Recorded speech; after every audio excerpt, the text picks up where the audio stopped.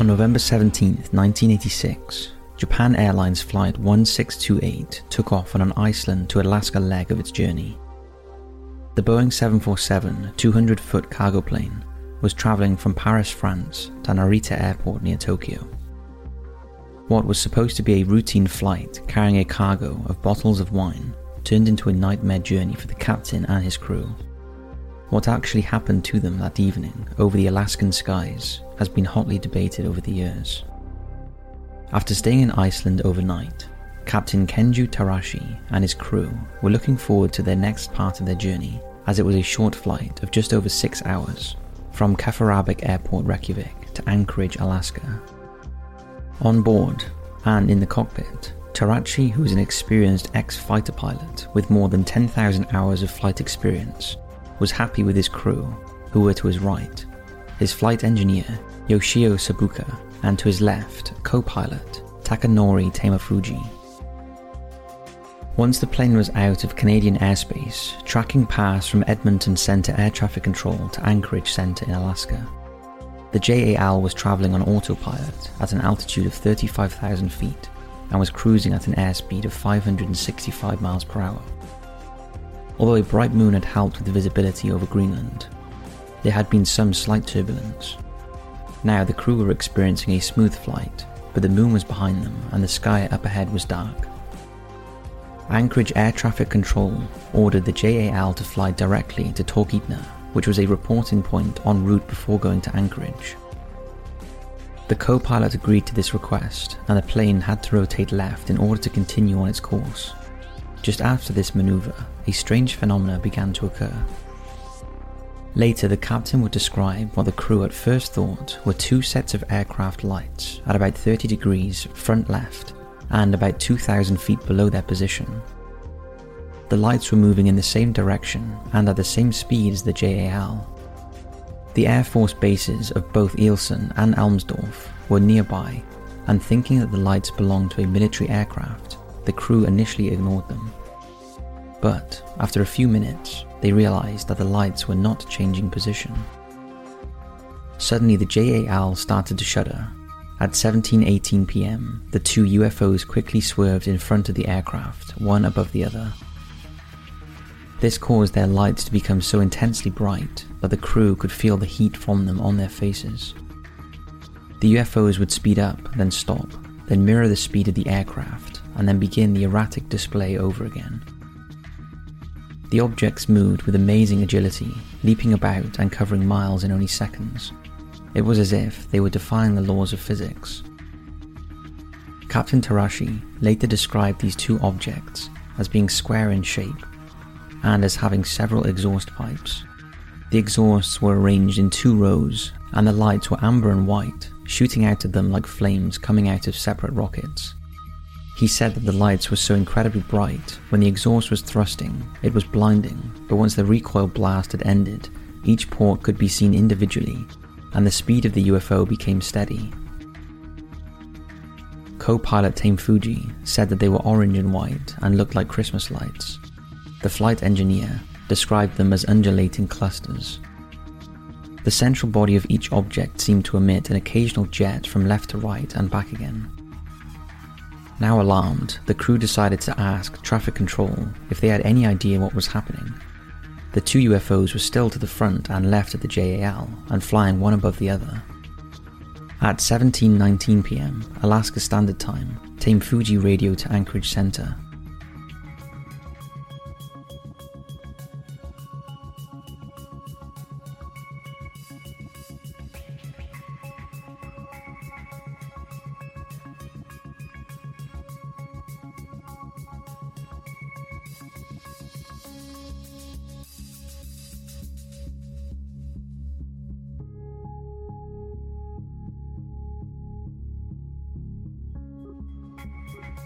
Now the crew watched as the two unknown objects changed position and moved from one above the other into a horizontal line. They were now at slightly higher altitude to the JAL and about 49 degrees to the left. It was at this point that the captain asked the flight engineer to get his camera out of the bag behind his seat because he wanted to photograph the strange phenomena. Taking out his camera, Terauchi tried to capture the incident on film, but the autofocus on his camera would not work. He changed to manual focus, but the shutter lens would not close. Then the JAL began to shake, so he quickly gave up and put the camera away. Anchorage Control radioed the Military Regional Operations Command Center and asked them to confirm that there were no known military aircraft in the area. The command center confirmed this. At approximately 17:23 p.m, the two unidentified objects suddenly left the plane and flew towards the eastern horizon. Tame Fuji radioed in to say that the traffic was extinguished. "We cannot see it now," he said. The two objects had moved further away from the plane, but now the captain could see a pale, white, flat light moving along with them. It was to the left, travelling in the same direction, at the same speed and same altitude as the JAL, and he could see that the light was part of some sort of huge shape.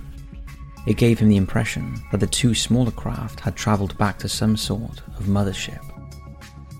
The object could also be seen as a green blip on the plane's radar. It appeared like any other radar traffic, only much larger. Air Traffic Control asked again if the plane still had visual contact with the traffic, to which Tame Fuji replied. Strangely, Anchorage Control had picked up a hit on their radar too, but it was 5 miles behind the position of the JAL. Now the pale white lights moved closer to the left of the plane again and disappeared from their radar screen. At approximately 17:21 p.m, Anchorage Control could see the anomaly on their radar and asked Military Command if they were seeing the same thing. They confirmed that there was a blip on their radar about 8 miles in front of the JAL. Whatever was up there with the plane had no transponder which would have identified it to the ground stations. Terauchi set the onboard radar scope to within a 25-mile radius and confirmed that there was an object at about 7.5 miles distance. The crew were now afraid of a collision with the object, so a panicked Tame Fuji radioed in to request that they change course by turning 40 degrees to the right to avoid it. He told Air Traffic Control that whatever was up there with them was very big. Later, Terauchi would describe it as being twice as large as an aircraft carrier.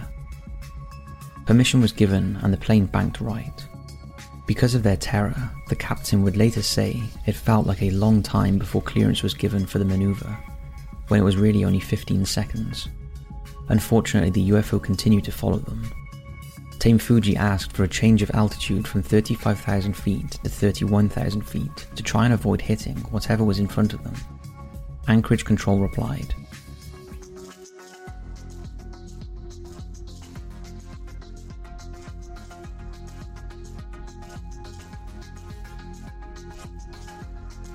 It was still with them and ascending in formation with them. Traffic Control then told the captain to perform a 360-degree turn to see if the UFO followed. After confirming on ground radar that there was an unidentified craft flying with them, Military Control asked if Terauchi wanted them to scramble on the UFO.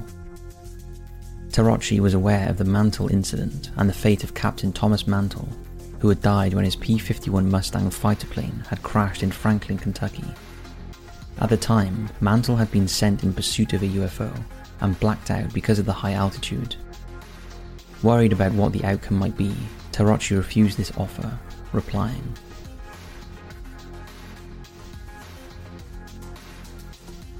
Air Traffic Control advised that the plane should make a right turn 360 degrees and advise me what your traffic does then. The captain switched to manual mode and turned the jumbo jet before checking the rear of the plane, only to find that the object was still there. It was at this point that a United Airlines passenger aircraft began its scheduled flight from Anchorage to Fairbanks. This meant that it was flying in the same air zone as the JAL. The UA aircraft came close by and requested that both planes should flash their landing lights to confirm their positions. The UA plane approached, and it was then that the spaceship finally disappeared. And Japan Airlines 1628 was able to land safely at Anchorage Airport at 6:20 p.m. The whole incident ended 75 miles north of Talkeetna and 150 miles from Anchorage. It lasted for 50 minutes. Throughout this time, communication was extremely patchy. There was a lot of static, and at times neither the crew of the JAL or ground control could tell what the other was saying. Once the unidentified object had disappeared, the static cleared, and communication became trouble-free. So what was it that the crew of JAL 1628 really saw? According to protocol, the crew were immediately interviewed by a Federal Aviation Administration official and 2 agents. This resulted in a short and incomplete initial report, and the interviews were not recorded, although the statements given by the crew and the drawings made by the captain did support later more detailed testimony. On the 29th of December 1986, a Tokyo news agency picked up a news story about a Japanese Airlines crew that had seen a UFO above the skies of Alaska.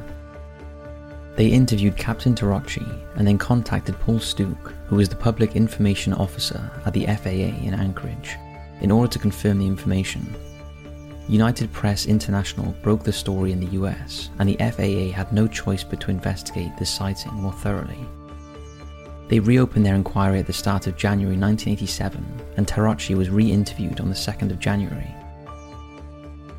His co-pilot and flight engineer were questioned separately later. By now, the press were following the story with great interest. Because the FAA did not have an accurate picture of the events, much of the earlier information that was released through Mr. Stuke was incorrect. Later transcripts of Anchorage traffic control tapes were made, and the radar data was analysed. The FAA formally released a statement, which was read by Paul Stuke 3 months later on March 5, 1987, announcing that although there may have been earlier suggestions confirming a UFO sighting, this was a mistake. He stated that the blip on the ground radar was an anomaly that had appeared because of a split radar image. It was really just down to bad timing, he said. Stuke did however acknowledge that there was not enough evidence to either confirm or deny that the crew had experienced something, although the FAA could not confirm what it was that they may have seen. He added that my agency does not have the resources or the congressional mandate to investigate sightings of unidentified flying objects. We have not tried to determine what the crew of Japan Airlines Flight 1628 saw based on scientific analysis of the stars, planets, magnetic fields, angle of view, etc. The media accepted the FAA explanation, and interest in the case died. NBC even incorrectly reported that the co-pilot and flight engineer were not sure if they had seen a UFO at all, and that the FAA had found nothing to verify the captain's story. To the public, it seemed that an experienced crew had just made a mistake and failed to identify normal flight occurrences. Unwilling to wait for the FAA investigation to reach a conclusion, the Committee for Scientific Investigation of Claims of the Paranormal, who are known as CSI-COP, did their own analysis of the event. They published a press release at the end of January where they claimed to have solved the mystery. According to them, Captain Tarachi had mistaken the planets Jupiter and Mars for the UFO sighting, describing how the planets would have been just above the horizon at the time of the event. But CSI-COP were wrong about the timing of the incident. It actually happened an hour earlier than they stated, and as they did not have access to any of the tracking data, it was impossible for them to know either the direction or the location of the JAL at any given time. Their report only fueled the media into calling out Tarachi as a liar and an incompetent.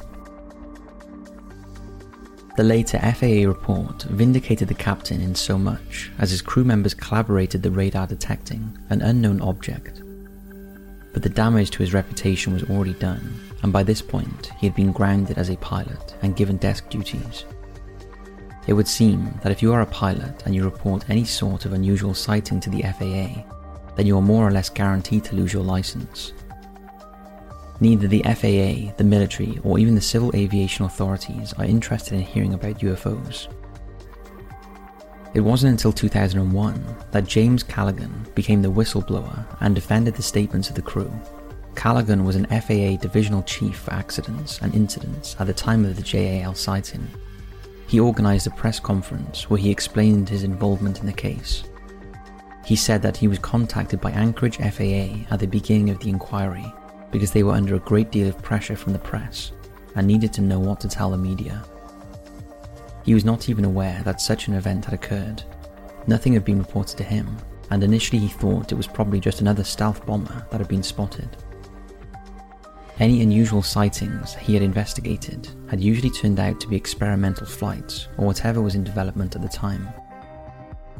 Callaghan was determined to create a complete and thorough report of the encounter by gathering all the data involved, so he asked for any and all records of the incident to be sent to the Technical Center in Atlantic City. It was the first time that there were several minutes of radar data from multiple sources that could be analysed by scientists. Callaghan took his radar data and synchronized it with the voice tapes. By looking at the transponder returned from Japan Airlines 1628, it was clear to him that there was a solid object following the aircraft. It was definitely dense and not some form of weather pattern. It intermittently appeared and disappeared, and it travelled faster than the JAL.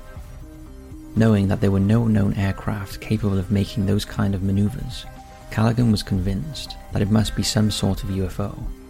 Believing that the evidence would prove this, he was keen to release his findings to the public.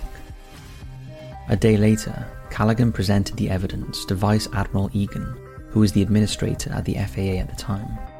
He watched the whole video and asked Callaghan not to discuss his findings with anyone until he had set up a government meeting for the following day. That meeting was attended by members of the military, 3 FBI and 3 CIA operatives, as well as 3 scientific officers from the President Reagan's study team. After watching the video and listening to the tapes 3 times, the hearing was suddenly brought to a close. One of the CIA men confiscated all of the data available, including the printouts, voice tapes and videos. He then told everyone attending that they were sworn to secrecy. He said that the meeting had never happened because the incident had never happened. Callaghan challenged this by asking why. He was told that it was the first time there had been recorded radar data on a UFO, and that the public could not be made aware of this because they would panic. Callaghan had to do as his superiors ordered, but he managed to keep the original copy of the video, the target printouts, the pilot's report and the FAA's first report, which stated that Captain Tarachi had referred to the object as a UFO. After his retirement, Callaghan produced all of this evidence at a 2001 press conference. James Derry, who was one of the FAA agents and had interviewed the crew initially after the incident, also came forward to defend them. He didn't believe that the men were hallucinating. Derry noticed that the first officer and the flight engineer were suffering from signs of shock. He also found that the captain was lucid and decisive in his descriptions of the event, even though he was breathing and talking fast. The captain made drawings of the objects, including what he called the mothership, showing its disc-like shape and size comparable to that of the JAL. Tarachi was adamant that the UFOs had complete control over their own gravity, and that the technology used was unconceivable. Derry deduced that the 3 men were not making their close encounter up, and whatever had happened during their flight had scared the life out of them. Only 2 months after the JAL incident, a similar event happened over the skies of Alaska, although this one involves a US Air Force plane. The KC-135 Stratotanker was flying to Eielson Air Force Base in Anchorage when the pilot radioed in.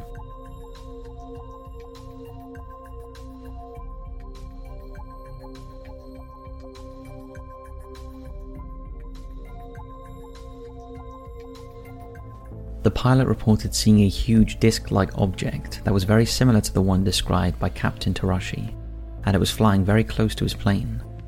Once he had landed safely at Eielson Air Force Base, the pilot was told to contact the FAA office immediately. Just 1 day later, Alaska Airline Flight 53 experienced a close encounter when they noticed a gigantic saucer-shaped object following their course. It was not visible on ground radar, but the plane picked it up as a blip on theirs. The pilot was alarmed at how fast it was moving and radioed in.